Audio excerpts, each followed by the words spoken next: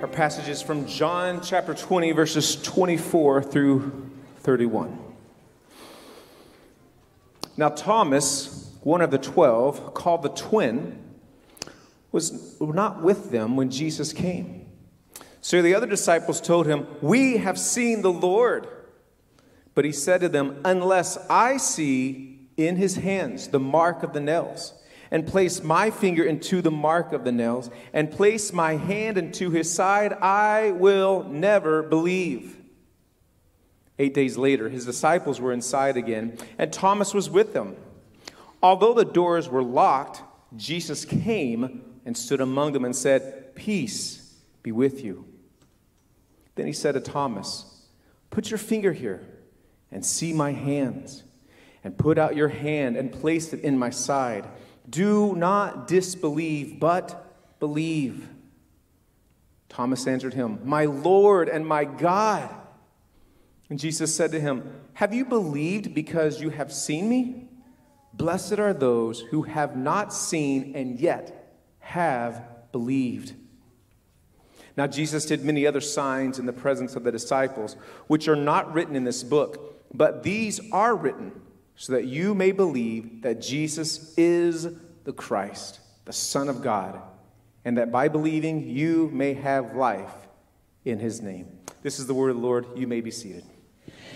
Christ the Lord is risen today. That is the proclamation that we are making. That is what we are remembering. That is what we are celebrating. And it's my joy to be able to come with you in just a moment to look at the events surrounding the resurrection of Jesus Christ and this one specific story that we see mentioned here in John chapter 20. Now, before we get into it, I wonder if any of you had nicknames growing up. If any of you were given a nickname when you grew up, maybe when you were in school or maybe when you got to college, maybe you have nicknames that you're not proud of. Maybe you have a nickname that you don't want to share with anybody. I've shared in the past that I had nicknames growing up. One of my nicknames was Butterball, and I was called Butterball not because I was kind of round and chubby, but because I was one time supposedly, no proof or evidence, eating a stick of butter when they found me, and so I got known as Butterball. But every nickname that's given typically has a story attached to it. And there are a lot of people today that only go by their nicknames, some of which you know only by their nicknames, like Paul Hewson. Anybody know Paul Hewson, better known as the frontman for the band U2? Bono. We know Bono, but we don't know Paul Hewson, and that was the name that he was born with. Then you got other names that are from way back when. You have Babe Ruth. Babe Ruth. He was still originally born George Herman Ruth, but then he got the nickname Babe, and it stuck with him. Or we all know Tiger Woods, right? Real name is Eldrick, but he goes by the nickname Tiger because that was the name of one of his father's compatriots when they were fighting in the war. Magic Johnson. A lot of people, they go by these different nicknames. A guy I played baseball with growing up, the first time I met him, I said, "Hey, my name's Dave. What's your name?" And he's like, "My name is Newbie." And I'm like, "Newbie?" I'm like, all right, let's go with this. And I'm like, "So how did you get that name?" He said, "Well, when I was born, I was continually referred to as the new baby. You know, there's the new baby, there's a new baby." And so I can't remember if it was one of his cousins or one of his siblings who just thought that his name was literally Newbie. And so that was the name that he grew up with. Well, the text that we're looking at this morning, the reason why I talk about nicknames is because every nickname typically has a story behind it. And today we come to this section of God's Word in events immediately following the resurrection of Jesus Christ from the dead, where we encounter a guy who down through the ages has come to be known in the church as Doubting Thomas. Doubting Thomas. That was the scripture that we just heard read. It's from that story that down through the ages, he came to be known as Doubting Thomas. Not a nickname that I think if he were alive today with us, he would appreciate being referred to by, but nonetheless, the nickname that he has been given by the church. What I want to do this morning with you is I want to look at why is it that we call him Doubting Thomas? But this isn't just a time to explore the story behind his name, but how actually the story of how he got his name ultimately points us to how you and I can ultimately have belief in Jesus Christ and in his resurrection, and how transformative believing in Christ can be. And so that's what I want to look at with you this morning. And so are you ready to learn? Are you ready to grow? Well, we're going to look at it. If you have a Bible, I invite you to open up to John chapter 20. John chapter 20. If you don't have a Bible, there's Bibles in the seats in front of you underneath. If you don't have a Bible to take home, please take that Bible as our gift to you. We're going to pick the story up here in verse 24. And I say we're going to pick the story up, but again, what you're reading is not fiction. It is proclaimed to be a real historical event. So what do we see? Starting in verse 24. Now Thomas, one of the 12, called the twin, was not with them when Jesus came. Now pause there. What's happening? What's the events surrounding this? What we're reading is taking place on Sunday night, late Sunday night, of the resurrection of Jesus Christ from the dead. Earlier that morning, the Gospels here tell us that women went to the tomb to go and prepare Jesus' body, to put perfumes and put spices on his body, because they believed that Jesus was dead in the grave, because they saw him crucified, they saw his side pierced, they saw him taken off the cross dead, and they saw him buried. And so they're going back 3 days after him being put in the tomb to go and to prepare his body. But when they get there, we learn from the story that they see that the stone is rolled away from the tomb. And Mary Magdalene, she runs back to tell the disciples, the stone's been rolled away from the tomb. What's going on? So Peter and John come running to the tomb. And when they get there, John gets there first. He stops, but Peter rushes in. And sure enough, they look inside, and the body of Jesus is gone. Now, these followers of Jesus, they're devastated already. They believe that he has died, and now some sicko has come and taken away his body. Crushing. Just absolutely crushing. And so Peter and John, they go back, and they go to, it says, back to their own homes. And Mary stays around, and while she stays around, two angels appear to Mary, and they say to her, because she's bawling at what has taken place, "Woman, why are you weeping?" And she said to them, "They've taken away my Lord, and I do not know where they have laid him." Verse 14 of chapter 20. Having said this, she turned around and saw Jesus standing, but she did not know that it was Jesus. And Jesus said to her, "Woman, why are you weeping? Whom are you seeking?" And supposing him to be the gardener, she said to him, "Sir, if you've carried him away, tell me where you have laid him, and I will take him away." Jesus said to her, "Mary." She turned and said to him in Aramaic, "Rabboni," which means teacher. She has been devastated, but she turns and Jesus is there to greet her, and she doesn't recognize him at first, probably because of her tears, and then most likely because of his glorified body, but she recognizes it's him because he calls her by name. And she immediately goes back, per the words of Jesus, to tell the disciples, "I've seen Jesus risen from the dead." And she goes and she tells the disciples, this has happened. And in that room where the disciples had been locked up for fear of the Jews coming and getting them, they all of a sudden have this faint flicker of hope. They had thought he was dead, and now Mary, Peter and John, they saw the tomb was empty, but now Mary says, no, he was empty because he's not there. He's risen from the dead. And so what happens? Well, the text says that later that night, Jesus comes into that locked room. He appears in their midst, and he says, "Peace be with you." And he appears to all the disciples in that room. And all of a sudden, that small flicker of hope turns into this eternal flame of hope, because now they all see him as risen from the dead. The one who they thought was no longer with them is actually alive. And so they're overjoyed, except for one. You see, because there was one person who wasn't there. And that's where our story picks up. Verse 24. Thomas wasn't with them. That's what the text says. He was not with them, verse 24, when Jesus came. So the other disciples told him, "We've seen the Lord," for reasons not explained in the text. I'm thinking that he probably went out for supplies for everybody. You know, it's like rather than sending out a crowd, just one of us go and get some things. Thomas isn't there when Jesus appears, and so he misses out on seeing Jesus. When he left that room, everybody was like devastated. have you ever been in a place like that where, people are mourning and they're sad or they're conflicted? Has Jesus really risen? They don't know what to make of it. He comes back. They're all smiling. Thomas, you won't believe it. He was here. We saw him. It wasn't just what Mary said. We all saw him. Now, you have to understand, Thomas had spent 3 years with these people. These are some of his closest friends. They had enjoyed life together and life with Jesus. And as you read this story, you should anticipate that Thomas would get excited, but that's not what happens. Look at what it says. But he said to them, unless I see in his hands the mark of the nails, and place my finger into the mark of the nails, ooh, gross, and place my hand into his side, I will never believe. Now, it's from this response that down through the ages, Thomas has been known as Doubting Thomas. His best friends are telling him, it's not just Mary. I mean, one person might get it wrong, but you got the evidence of all these people, and they're saying, we saw him. He's alive. Thomas says, unless I get the same experience, including sticking my fingers physically into his body so that I know it's him, I will never believe. And here's where I want to draw our attention to something.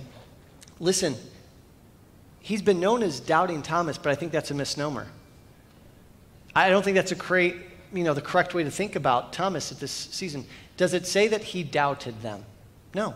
He says, I will never what? Believe.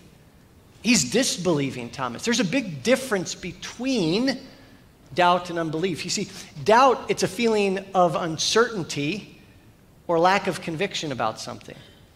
I'm not too sure whether or not this is true.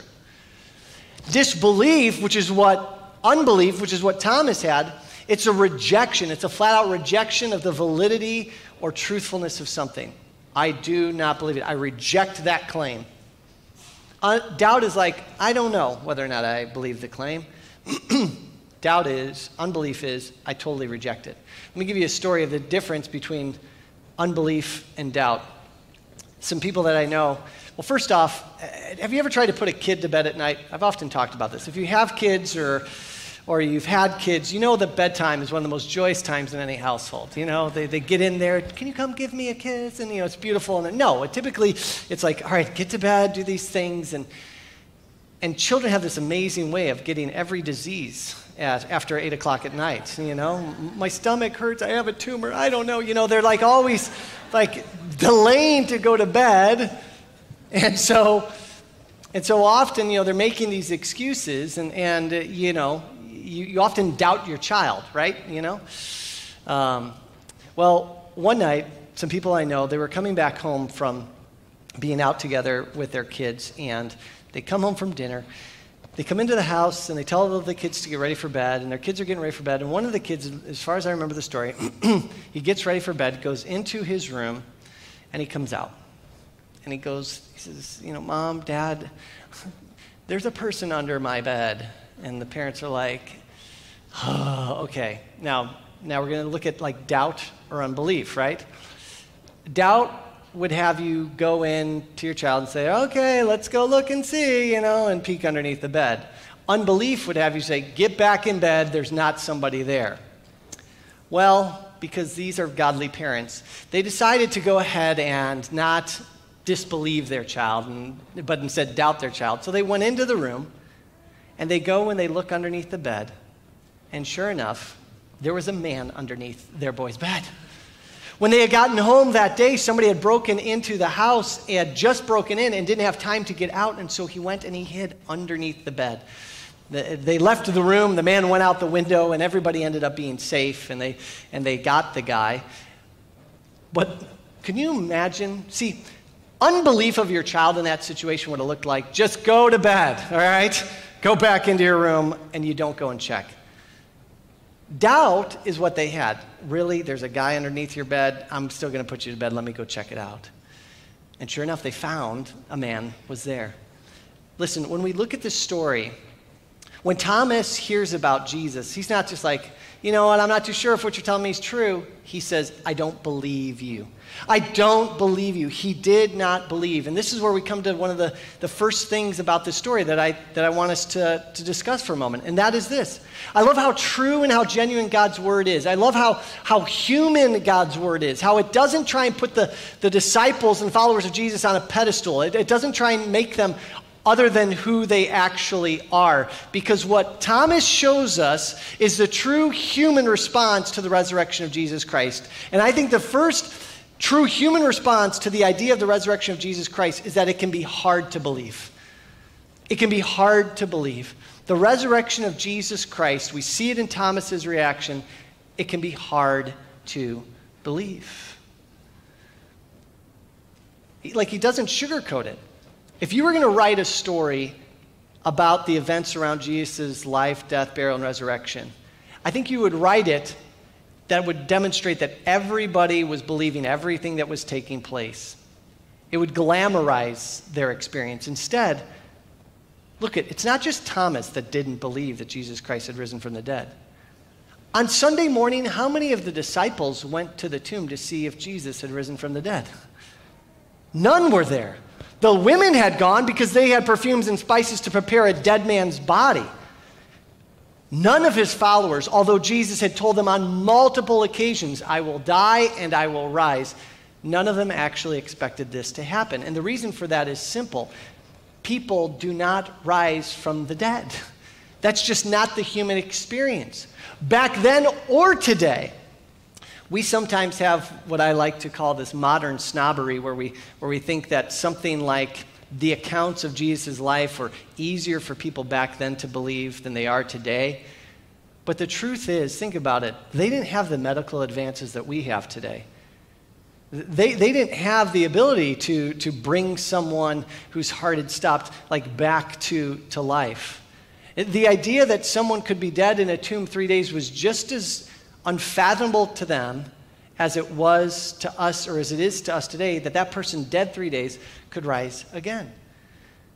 I mean, there's stories about people being misdiagnosed as having died.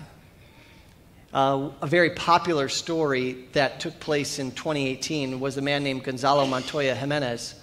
He was 29. He was serving a prison sentence in a Spanish prison. And Jimenez, one morning during roll call, January 7th, 2018, they went to his cell and they saw him sitting in a chair slumped over. And they brought in the medical doctor there and they checked him out, and the medical doctor pronounced Jimenez dead on sight.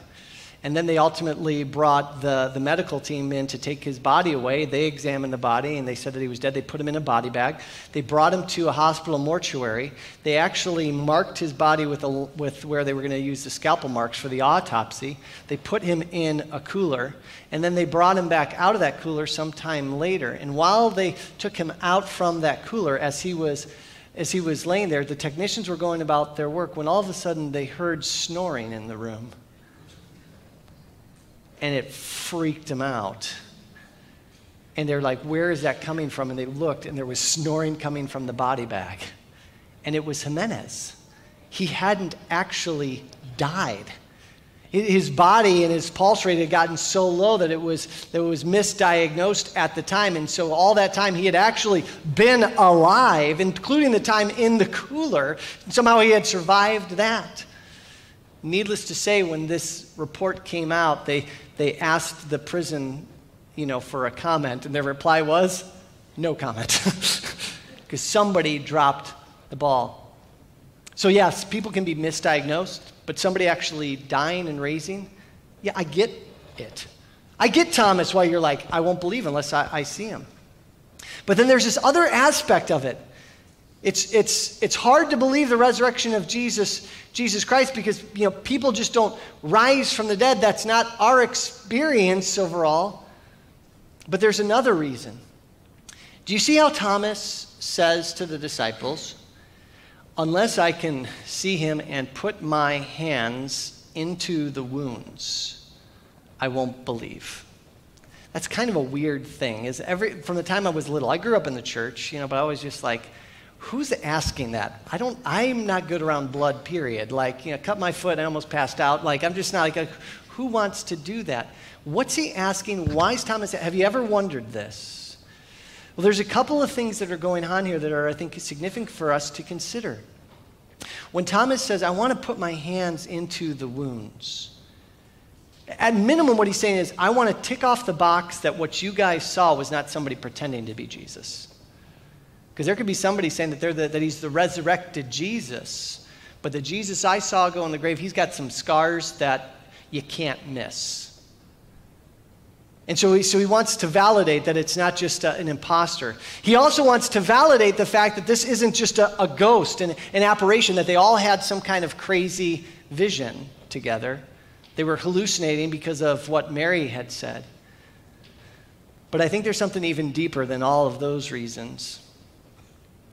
If Thomas sees a physical, resurrected Jesus with wounds, then it would mean you have to accept everything Jesus said about himself. Let me parse this for us. If Jesus is actually there, physically resurrected with the wounds, if he can verify a physically resurrected Jesus, do you want to know why it would be hard for Thomas to believe the resurrection? Because Jesus, during his life, had proclaimed himself to be the Son of God and the Savior of the world. Not just a good philosopher, not just a good teacher. He said, I am the fulfillment of all the prophecies. I am Emmanuel, God with us. That would mean that Jesus was actually God. And although the disciples and Peter had proclaimed Jesus to be the Son of God, the very concept that Jesus actually was God in the flesh, no one had experienced it. And if Thomas saw Jesus resurrected with wounds, then that meant that he was who he said he was. This past week, as I was reflecting upon the resurrection of Jesus Christ, I looked at Jesus' trial before Caiaphas. And one of the very last things that Jesus ever spoke before the crucifixion was this proclamation that he was God come to earth. You see, in Jesus' day, it was blasphemous and punishable by death to claim divinity for yourself, to claim that you were actually God. And during Jesus' trial before the Jewish leaders, they had tried to get these witnesses to corroborate and to ultimately give testimony against Jesus that he had done something blasphemous, and yet their testimonies never matched up. And so finally, out of frustration, Matthew 26 tells us that Caiaphas the high priest said to Jesus, because nobody else would speak a word that would lead to his condemnation, he said, I adjure you by the living God, Matthew 26:63, tell us if you are the Christ, the Son of God. He wants to see, will Jesus actually answer me truthfully? Church, friends here today, if Jesus answers that question and says, I am who you say that I am, if Jesus says, yes, I am the Son of God, that he would be speaking words that would convict him to death. Jesus had the choice. Jesus didn't go to the cross because of some sham trial. Jesus went to the cross because he boldly declared to the religious leaders, I am the Christ. He had the choice to remain silent, and they didn't have enough evidence against him, or to affirm what Caiaphas was asking of him. Did you ever know that? Jesus had the opportunity to remain silent, but here's what he did. Jesus spoke and said to him, you have said so, but I tell you, Jesus goes further, from now on you will see the Son of Man seated at the right hand of power, coming on the clouds of heaven. He comes and he says, I am who you said that I am. I am God come in the flesh. And you know what the high priest did at that moment? The text says he tore his robes and he said, this man is punishable by death. You see, because they understood it. If Jesus dies and raises from the dead, if Thomas actually sees him, then who he's looking at is not just Jesus, the good rabbi, the good teacher. He's looking at Jesus, God in the flesh. You want to know what turned the world upside down after Jesus rose from the dead? It was that his followers understood him to fully be who he was. And so let me just pause for a quick moment and to say this. Do you know that when you today profess Jesus Christ and believe him to be resurrected from the dead, it's not just that Jesus Christ comes and says, by your belief in me, your sins are forgiven. It is that. It is that he died and he rose so that we could have the forgiveness of sins. But because he died and he rose, that was a validation of who he claimed to be. When you're dealing with Jesus, you're dealing with God. Not some teacher. You can't believe the resurrection of Jesus Christ and just accept him as a good teacher. He is who he claimed to be. And I believe that was one of the reasons that Thomas, he was on the fence. He's like, could this really be? Could it all absolutely be true? And sure enough, church, this story isn't just about how it can be hard to believe in the resurrection of Jesus Christ. This is a story that comes to us and it reveals to us what overcomes hearts of unbelief. Look at what the text goes on to say. Verse 26, 8 days later, the disciples were inside. And again, Thomas was with them. This time Thomas is there. 8 days later, though, the doors were locked and Jesus came and stood among them and said, peace be with you. Once again, they're all there and then boom, Jesus is there, and they're just like, oh, they're surprised, they're startled, and he sees how startled they are. And he's like, peace be with you. I'm amazed. I live in a home with 4 women. And it's like they don't believe I actually live in the home with them, because I'll come into rooms and they'll be there. They'll be like, oh, jeez. And I'm just like, what? You know that I'm here with you. All right? Like, why are you so surprised? They were rightly surprised. And Jesus says, peace be with you. Although he is in his resurrected body, that miracle of the resurrected body means that material walls, although he's still physical, he's able to pass through those walls and appear in that room. And then verse 27 says, then he immediately said to Thomas, he addresses everybody, but then quickly hones in on Thomas. He says to Thomas, Thomas, put your finger here and see my hands, and put your hand and place it in my side. Do not disbelieve, but what? Believe. He speaks to Thomas, and he asks Thomas to do the very thing that Thomas said he needed in order to believe. Now, Jesus, he wasn't there in his resurrected form when Thomas had said these words, but Jesus, as God, knew all things. And he knew what Thomas would need. And look at Thomas's response. Does Thomas touch him? Does Thomas stick his hands in his side? The text doesn't say that he did. All that it says is this. Thomas answered him, my Lord and my God. When you look at Thomas in verse 24, he says, I will never believe unless. But the Thomas of verse 28, he's not an unbelieving Thomas, is he? He is wholly invested, and he says, do you see it now? My Lord and my what? God. Remember how I said earlier, what was one of the reasons why Thomas might have had a hard time believing in the resurrection? Because it would mean that what? He is God. He is who he said he was. But friends, what changed? What moved him from unbelief to belief? Jesus says, stop disbelieving and now believe. What changed? He saw the resurrected Jesus Christ. He saw the resurrected Jesus Christ. And I want to make a proposition to you right now. This right here is what overcomes belief. Not just for Thomas, but for us here today. What's my proposition? It's this. Looking at the person and work of Jesus Christ overcomes unbelief. Looking upon the person and work of Jesus Christ, examining the person and work of Jesus Christ overcomes unbelief. You see, that's what the story tells us with Thomas. He gave Thomas what he needed. He says, look on me and believe. And Thomas does. That's what moves him from unbelief to belief. He looked upon Jesus. He looked upon his person. He saw him, but he looked upon his work. How did he look upon the work of Jesus? He looked at the wounds. Christianity is the only religion in the world that has a God with wounds. Do you know that? Christianity is the only religion where where it says that the God came down to save, not that we had to do something to come up to him to be saved. He's a God with wounds. But it begs a question.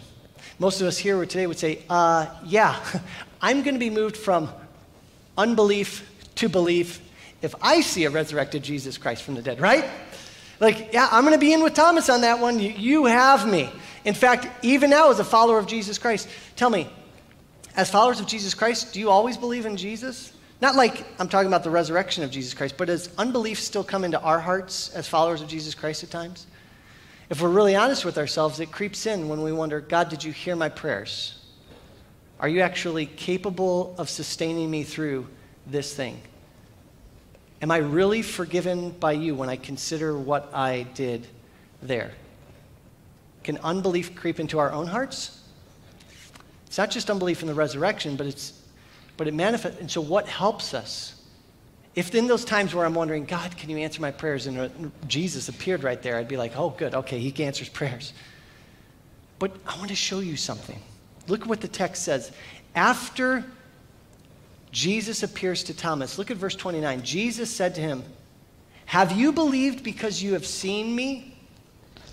And the answer is, yep. Yeah, saw you, believed. But then he goes on, blessed are those who have not seen and yet have what? Believed. Do you know what Jesus is actually saying there?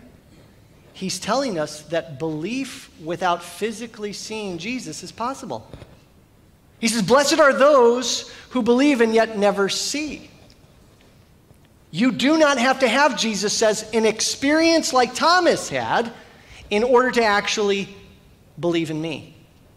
And the reason for that is because today, every single one of us can still look upon the person and work of Jesus.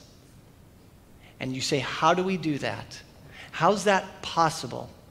And by the way, he says that we will be blessed, meaning that we will walk away from looking upon Jesus' person and work and have the same experience as Thomas.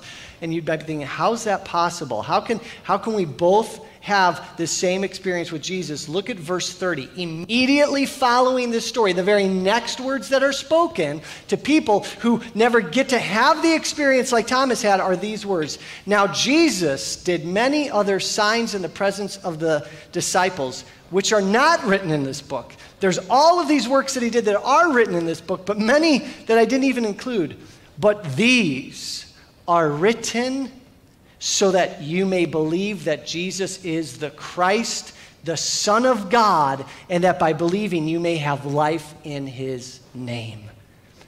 Friends, do you see and hear what the promise, what the proclamation is being made? God's word comes and says, you don't need to look upon the person and work of Jesus physically to believe, because what has been given to us is the words. This very book is the confirmation of who Jesus is and what he came to do. These things are written so that you, like Thomas, would believe. God has provided for us in his word this picture of the life and the scope of the work and the death and the resurrection of Jesus Christ. In this book, you can look upon Jesus and see him for who he really is. And for those that wonder, how can I actually trust this book? How can I actually believe that what's in this book is real? I say explore it, examine it, challenge it. Look at the different accounts of Jesus' life. You have to deal with the fact that ancient historians, men like Tacitus, men like Celsus, men like Pliny the Younger, they all spoke of the historicity of a man named Jesus who created a movement that went out into the world. These men weren't Christians, and yet they were proclaiming that a man named Jesus actually lived and died. How can we believe the words of this book? Because you could go back then, and after these words were written, the names and the places are mentioned so people could go and explore whether or not the testimony in this book is true. Did you know that before Jesus and immediately after the life of Jesus, dozens of men had proclaimed in Jerusalem and in Israel to be the Messiah. Look this up. Examine it. Dozens of men claimed to be the Messiah. And they built up followings, and people went after them. But every single one of their movements ended when those men died. All of those men who claimed to be the Messiah and who had crowds that followed him, none of those movements continued on after their death. Do you know why? Because they died. And yet, what happens after the death, burial, and resurrection of Jesus Christ? His is the only movement that spreads and grows and goes to the ends of the earth. Why would that be the case? It's because in those early days, think about it, when people heard that Jesus had risen from the dead, when they went back to explore, could this actually be true? They would talk to those that were in that region. They would say, yes, so-and-so lived here. Yes, this miracle happened here. If the things that the followers of Jesus said happened didn't happen, nobody would have believed. Just as a quick little short story. We know that in John's gospel, Jesus performed one of his greatest miracles when he raised Lazarus from the dead. Are you familiar with this story? He raised Lazarus from the dead in a city, in a little village called Bethany. Do you know how close Bethany was to Jerusalem? It's about 1.5 miles. Just literally right over the hill. You go down a valley and you go up on the other side and there's the village of Bethany. You know how many people lived in Jerusalem at the time of Jesus' life? 50 to 70,000 people. And so after Jesus rises from the dead and they start going around proclaiming Jesus is Lord and talking about the things that he did, you had 50,000 people to 70,000 people within a mile and a half of the town where Lazarus was raised from the dead who could literally walk. From literally my house to Colgrade Road is 1.7 miles. So, like, that distance is all somebody had to walk, and they could go and they could say, did Lazarus live here? Oh yeah, Lazarus, he's right over there. What? And they're like, yeah, no. Did you rise? We can trust and believe this word. You can look upon Jesus. You can see who he is. It's why today, if you're a follower of Jesus Christ, I'm telling you, cling to the word of God. When you begin to doubt, when you begin to move towards unbelief, come back to who Jesus proclaims himself to be. You know, Jesus said a lot of amazing things during his life.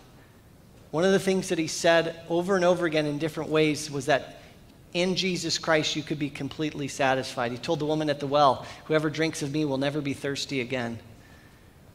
Look at the testimony of the lives around you. Look at the testimony of the lives of people throughout the ages and how they lived lives completely satisfied because their hope rested not in their work, not in relationships, but in the personal work of Jesus Christ. Belief without physically seeing Jesus is possible. And so my question is, look hard. I mean, look hard at Jesus as he reveals himself to be in his word. And when you look at him, when you explore him, you'll see the truthfulness, the validity of everything that this book proclaims. And that's why Jesus says, blessed are those who have never seen me yet believe. But you can believe because these things are written that you may. And why do I point us to this story? It's ultimately because, friends, belief in Jesus leads to blessing. Belief in Jesus leads to blessing.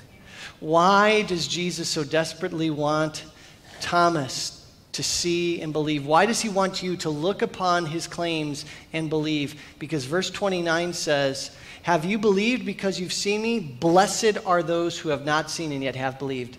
You are blessed when you have believed in Jesus. But what does it mean? What is the blessing that we have? What does it mean to be blessed? Jesus comes here at the very end in his word, and he says, look at verse 31, but these are written so that you may believe that Jesus is the Christ, the Son of God, and that by believing you may have what? Life in his name. That's the blessing. Life. Life in his name. The implication is there is no life apart from him. We think about life scientifically, biologically. And so we say things like this. Plants, are they dead or alive? They're alive. We say they're alive. Ants, they're alive. Dogs and cats, I had to put both up there because I don't know where you fall, right? But dogs and cats, they are both alive. Look around the room. Everybody around here, some of you might be sleeping, but you're not dead. You're alive. You're alive, but do you have life? You see, there's no life apart from Jesus. See, we are alive, but the scriptures say this. We are dead in our trespasses and sins. We are in bondage to sin. You already know that there's a difference between being alive and having a life. Anybody who's in prison is alive. But do they have life? They're constricted. They're constrained. They're in bondage. Scriptures say that you and I are in bondage to our desires, to our sins. We are the prisoners. But you want to be one who has life? You want to be free? That only comes through Jesus. There's a difference between being in bondage and being set free. Jesus says, I came that they might have life and have it abundantly. Do you have this life? We've been reading and studying the book of Ephesians, and the book of Ephesians tells us that when you have life in Jesus Christ, you have feelings and you have emotions, but you are not controlled by them. Isn't that awesome? When you are in Jesus Christ, to have life means that nothing anyone else can give you is more than what Jesus has already given you. We're completely and utterly satisfied. We have the riches of Christ in us. It means that we are forgiven people. We have a debt that we have been freed from. So you don't owe me anything. I don't need to get anything from you to live in freedom and to have joy and to have peace because Jesus paid it all. Jesus has given me life. Do you have this life? It breaks my heart that so many people think that they are truly living when Scripture says you cannot have life. And I'm not just talking eternal life in heaven. I'm talking about here and now and one day in fullness in heaven apart from Jesus. Do you have this life? Are you still in bondage? Are you blessed? And you want to know, have I moved from belief to unbelief? How do I know if I'm living in belief or not? Do you see the pronouncement of Thomas? He pronounces two things. He looks at Jesus when he sees him and believes, and he says, my Lord, which means I need to obey you. You're my master. No longer am I the master of my life. You are the master over me. Everything that you say, I believe, and I submit myself to. And then he says, and my God, all worship belongs to you. I'm no longer living for the things of this world. Nothing else can be number one. Nothing else can have centrality in my life. In fact, nothing can be over my life except for you. When you move from unbelief to belief, when you actually look upon the person and work of Jesus, you're able to profess and to say, my Lord and my God. Have you done that today? Is that who you are? If you're a follower of Jesus, let's enjoy the sweet freeness and freedom that comes by knowing that he's our Lord and our God, which means no one else and nothing else can be. And when we're struggling with the things in our life, we come back to him, we look upon his person, we look upon his work, and he says, I can trust you as my Lord and my God because of who you have proclaimed yourself to be. But then I know there have to be some here today who've not yet made that profession, who don't look to Jesus as my Lord and my God. And I look at you today and I say, you're alive, but you don't have life. For God so loved the world that he gave his one and only Son. Whoever believes in him should not perish, but have everlasting life. I pray that you would embrace that today. Would you bow your heads with me? Lord, on this Resurrection Sunday, it's a day where we come and we remember what you have done and we proclaim what you have done, because unbelieving hearts and even our own hearts at times that are prone to wander, Lord, we need to hear your word afresh and to know that it's possible to believe in you because we can look upon your person, we can look upon your work. And so Lord, I pray that you would hear the prayers of your people today. Our proclamation of you as our Lord and our God. And for any of you that are here right now in this place who have not yet experienced the life, the blessing of life in Jesus, what are you waiting for? Look upon Jesus and live. Accept the testimony of who he proclaims himself to be. Look at his wounds and say, it is because of my sin, because of my guilt, because of what I have done that Christ, you had to suffer and die. And I will not look to save myself. I will not put my trust in anything else, but only in you, Jesus, because you alone have saved and you alone today reign. Would you admit that you're a sinner? Would you believe that Christ came to save? And would you confess him today as Savior and Lord? And so, Father, we rejoice that you sent Christ, that we have new life in him. And so to you be the praise and the glory both now and forevermore, not just this Sunday, but every day. And all God's people said, amen and amen.